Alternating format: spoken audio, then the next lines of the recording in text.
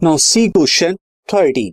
Question is, check whether 12 to the power n can end with the digit 0 for any natural number n.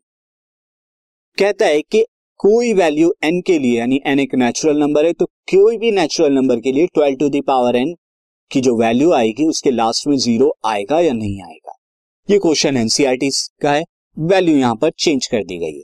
तो मैं आपको यहां पे बता दूं 12 टू द पावर n, यहां पर ये कहा जा रहा है कि n की किस वैल्यू के लिए या कोई वैल्यू ऐसी पॉसिबल है कि लास्ट में आपका 0 आए. जैसे अगर n को 1 लेता हूं तो 12, लास्ट डिजिट 2 लेता हूं तो 144, 3 लेता हूं तो ये आता है, अगर हम यहां पे करेंगे 12 4 जा 48 एंड देन 2, यहां पर आ जाएगा 12 4 जा 48, यहां पर अगेन आपका 2 जो है 12 4 जा 48 कैरी 4 आएगा, देन 12 4 जा 48 में 2 एंड देन 5 12 1 जा तो 1728, last digit 2.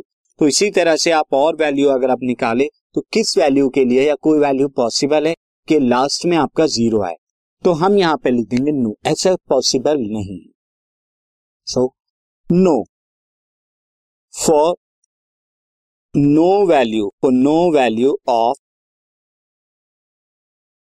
n 12 to the power n cannot be ends with 0.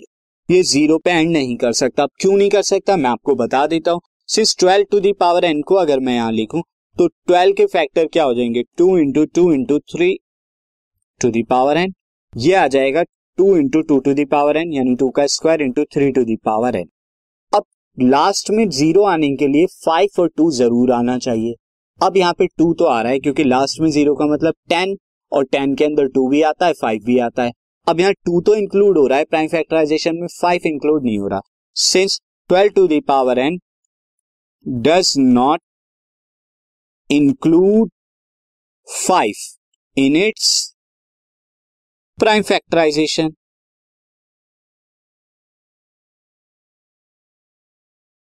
so therefore it cannot be ends with 0.